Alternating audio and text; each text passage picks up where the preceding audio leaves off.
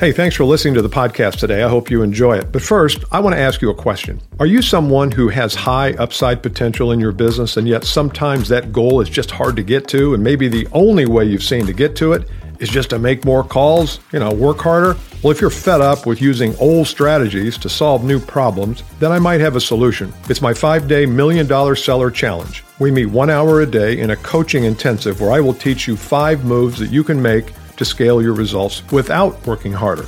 To learn more, click the link in the show notes or go to $1,000,000sellerchallenge.com.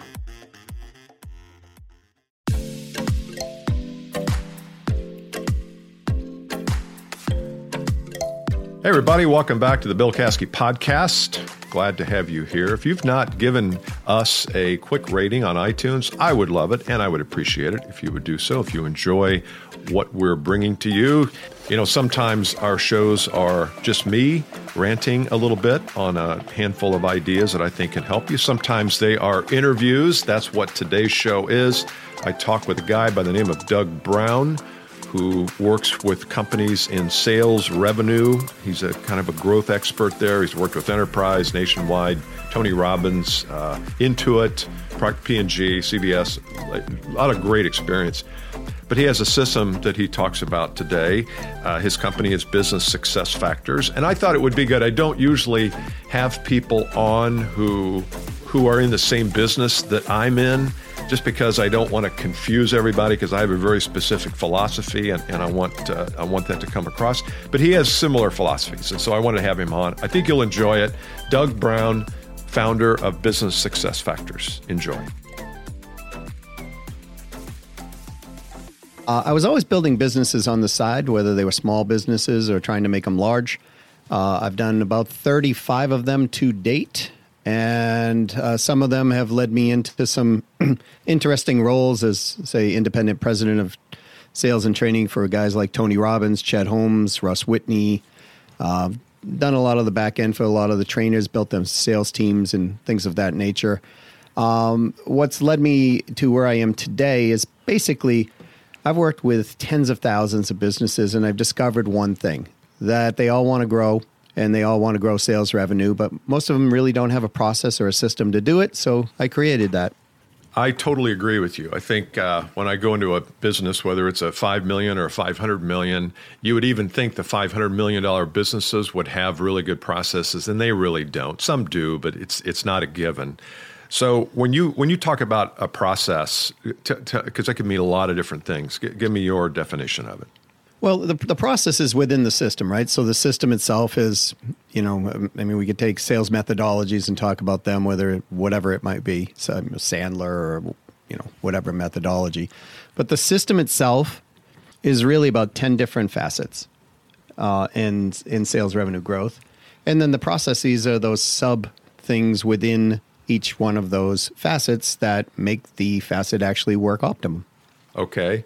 So can you give me an example, hard example? Yeah, sure. I mean, let's take most clients, most companies that I've worked with, they're myopically focused on one or two facets. So let's say they're focused on usually getting new clients. That's kind of the big one for everybody, right? But what they're leaving out is, how do you increase the buying frequency of that client or the transactional value of that client? Or how do you get that overall retention up? Or how do we increase the number of people selling for us, right? Things like that, the speed to purchase, the margins, the prices, even things like meaningful communication. How are we communicating with our clients internally and externally?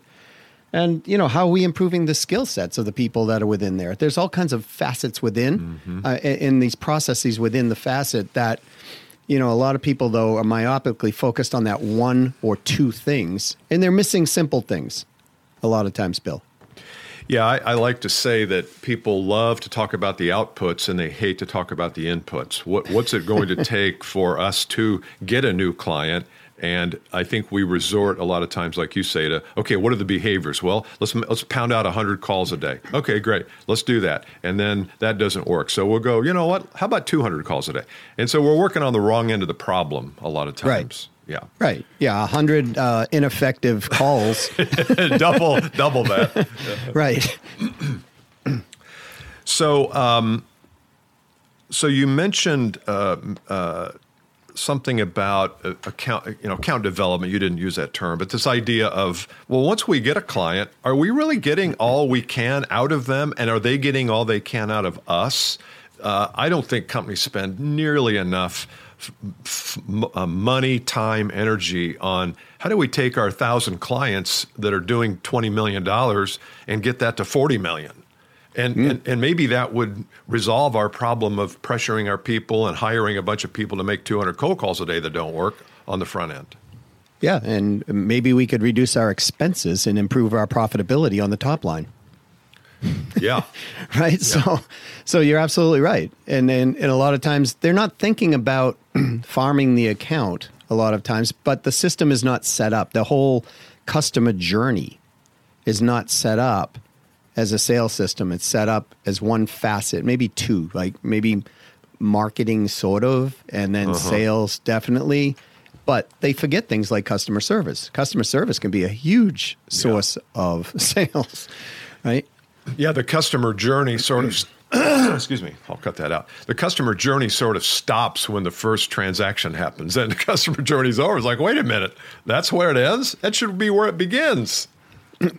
That's exactly right. And they should be looking to expand the sale at every single turn throughout the whole customer journey. And they don't. And that's why companies are, poor at things like referrals, follow-up, just a bunch of things. So they all have blind spots. And you had mentioned I think 5 million to 500 million or 5 billion. They all have blind spots. Every company has a blind spot. It's usually only a few things that will unearth the revenue and get them that untapped revenue coming back into their lives. But the wonderful part is they've usually spent the marketing money already, so that's just sitting there, so it's pure profit. Yeah. So what stops, because it's one thing to say that, there's always a blind spot, but I have my own impression of what stops. Let's say it's a $100 million company, got a VP of sales, got 4 or 5 sales managers, have 30, 40 people. What stops them from really shining the light on their entire system of generating new clients and generating revenue from existing clients? What stops? There's got to be some stopper or several. Yeah, I think there's several. I mean, one is they truthfully don't know where they want to go. Right? Okay. So, I mean, they're honest, right? But there's a difference between honesty and truth. So, truth being the objective measurement. They truthfully do not know how much they want to grow by on the next 12 months. They just get a number in their head. They go, we could project this, we could do that. But there's not this concrete, listen, this is going to be hit, and we're satisfied being there. If we exceed this, great. But most of them don't know that benchmark. And the second thing is people, right? People have emotions. So a lot of times, even leaders in companies or divisions, they don't want to be exposed to a certain group within. So they might be doing things that they want to, for lack of better terms, either cover up. And the third, hide, yeah, right. So, and then the third thing is they just don't know what they don't know. And so they're not investigating that because they don't know. They can't see it. It's blind. Yeah. I think there's one also that probably fits into one of those three that you mentioned, and that's I think there's a resistance for some reason to. It's sexier than hell to talk about, well, let's grow from 20 million to 25 million. And Doug, here's your quota. It was 1.2 last year. It's 1.5 this year. Everybody good? Okay, great. We'll see you back here at the end of December. And there's very little attention paid to, well, how are we going to do that? How do we get from 1.2 to 1.5? It's easy to say, well, Doug's always done it before, but maybe, post-pandemic, maybe there's a different strategy, or maybe Doug's strategy could get him to 2.5 million, but he's kind of using the old, he's bicycling around his territory trying to pick up leads, or whatever the old antiquated thing is. So I think there's a reluctance to really getting down and dirty into how are we going to make that happen? Do you concur, or is that part of the clarity?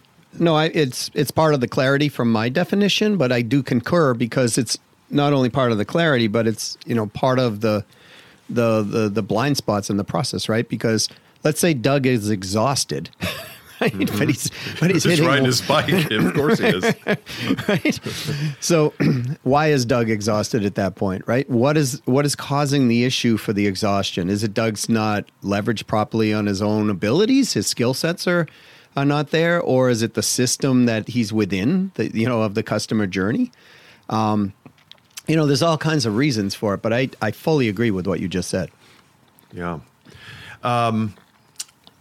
What advice would you give, since I always like to, when I bring people on, ask them a pointed question about, okay, so I'm a VP of sales, or I'm a CEO, founder of a small company. By the way, we're talking with Doug Brown today, who is both CEO and founder of Business Success Factors. So welcome, Doug, once again.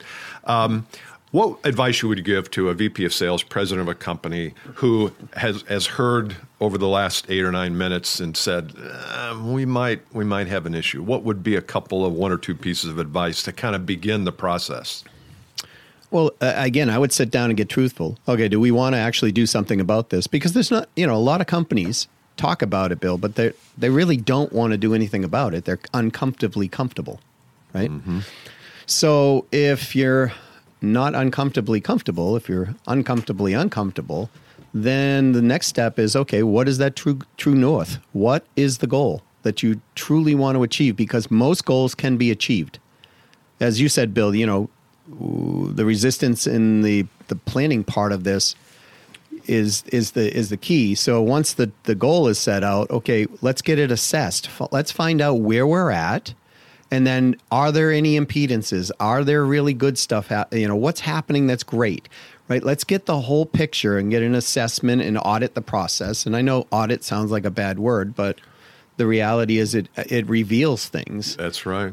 Yeah. And then once we do that section of it, let's take the goal, let's take the assessment, where we want to go, where we are, and let's build a growth plan to get there. Yeah, that's good. That's good. Yeah, I think that's really a good point there about clarity of where are we going.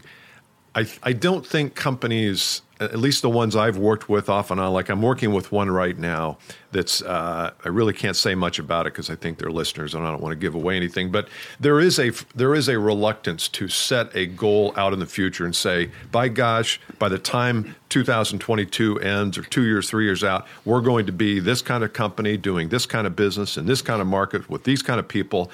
There's such a reluctance to do that because it's like, well, we've been through a lot in 2020. Well, maybe had you had this clarity of focus, maybe 2020 would have been an awesome year instead of just an average year. So I think there's this, again, reluctance to really get deep into clarifying where the hell are we going and what does it look like when we get there? Yeah, and we have to detach personally from the outcomes a lot of times, right? So then that's the hard part because it's, for a lot of business owners who started their own companies organically or whatever, and they've grown them to high proportions, or they're trying to grow them to high proportions. They have a lot of their own personal, I'll just say self invested in the business itself. And that the reality is that business is very, very simple when you remove people from the equation. Okay, tell me more about that. Well, I mean, think about it. It's a really simple formula. Right? It's money out, money in equals something. That's business. And we all want the equals to be a plus sign, the positive cash sign. Yeah, we do. No brackets. Exactly. So when we get people in there, though, they start getting thoughts coming into this. And a lot of thoughts are great, but there are some non-serving ones that come in too. And that's where I think that reluctance comes from in a big way. Especially if the owner has been the one who's grown the company and she or he has their identity kind of tied to the business, or, internally, like you had mentioned, vice president of sales or president of a division, if they have their identity tied to that position, they'll tend to defend that. Yeah. Even if they don't want to. Yeah.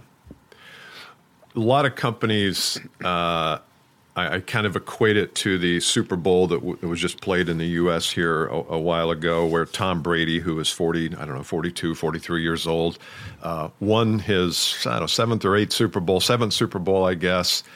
And as you look back, to when he left the original team he was with. He's with a brand new team this year, Tampa Bay. Most of you in the U.S. would know that, but we also have some overseas listeners. Nobody came after. The only two teams came after Brady after he said, "I'm leaving New England." Only two teams. One was Tampa Bay, who got him, and the other, I think, were the Chargers, LA Chargers, whomever. Nobody else wanted him. Why? Because he was too old. Yep. Because why would I want a 42-year-old quarterback? And all these teams are saying, our goal is to get to the Super Bowl. Goal to get Super Bowl. Got to get Super Bowl. Well, here's a guy who's been there 6 times. Do you not think he could, even if he wasn't full-time quarterbacking, couldn't he give you a little insight on how he got there? I mean, no, too old. And so we go so black and white sometimes. And then I start to wonder, well, did these teams really want to get to the Super Bowl? Or is that just lip service? Well, and I don't want to take you into sports, but I think the same thing applies. We want to get to 12 million, but we're not willing to do what it takes to get there, but we'd like to get there. Okay, you really don't want to get there. Right. And, and since I'm a New England Patriots fan. Uh-oh. Sorry. You were quiet. You were very quiet there. I grew up in Massachusetts. So there you go. All right. So the thing is that, Brady left for probably other reasons that we don't know, but also he was offered, I think it was 6 or 7 million more, and at his career place, why not take it, right? So, and as you were speaking, a thought occurred to me, in equating this to business. A lot of times companies look just at top line. They look at top line revenue and they go, okay, our budgets were in line, we're here, everything's working, blah, blah, blah. But then a guy like yourself or I come along and go, okay, that's nice. You grew by 22%. How do you know it shouldn't have been 34%? Yeah. Right? Yeah. And so they're like, oh, okay. So we take a look and we go, okay, there's another 6% here, another 2% here, another 1% there. For the same amount of money out, they could have been bringing in more money in. So I that reluctance, I still will anchor myself that a lot of times it comes back to the personal agenda. Yeah. Because behind every corporate agenda is a personal mission of some sort, right? And that's just how it works. Yeah. Yeah. And, I can go from 22 million to 28 million if I buy my way into the extra 6 million and basically give away my products. So that now back to your original equation, X plus Y equals something, hopefully positive, or X minus Y, I guess it was business end versus, or cash in versus cash out equals something. So it's not just the top line. You're right. It's what are we delivering to the bottom line? And a lot of what you talk about delivers that, not just to the top line, but also the bottom. Shortened selling cycles, understanding our customers better, calling on the right people instead of people who don't fit. I presume that's in a lot of your work. It is. Yeah. We're talking to Doug Brown today. You can reach Doug. Doug, you said you had a checklist that our listeners could access. Can you tell us how we can get a hold of that? Sure. It's a marketing and sales checklist, and it's really a self-audit. It'll give you an idea of, okay, how are you doing? Mm-hmm. And you could email me at doug@businesssuccessfactors.com, and I'll be happy to have one sent out to you.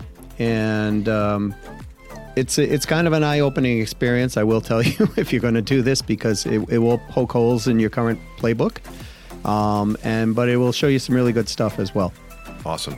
So Doug at businesssuccessfactors.com. He'll send the checklist back to you. Doug, it's been a real pleasure. We need to do this again, maybe later in 2021, and catch up with you again. But thanks for taking the time to be on today. Thanks for having me, Bill. It's been a lot of fun. I really appreciate being here.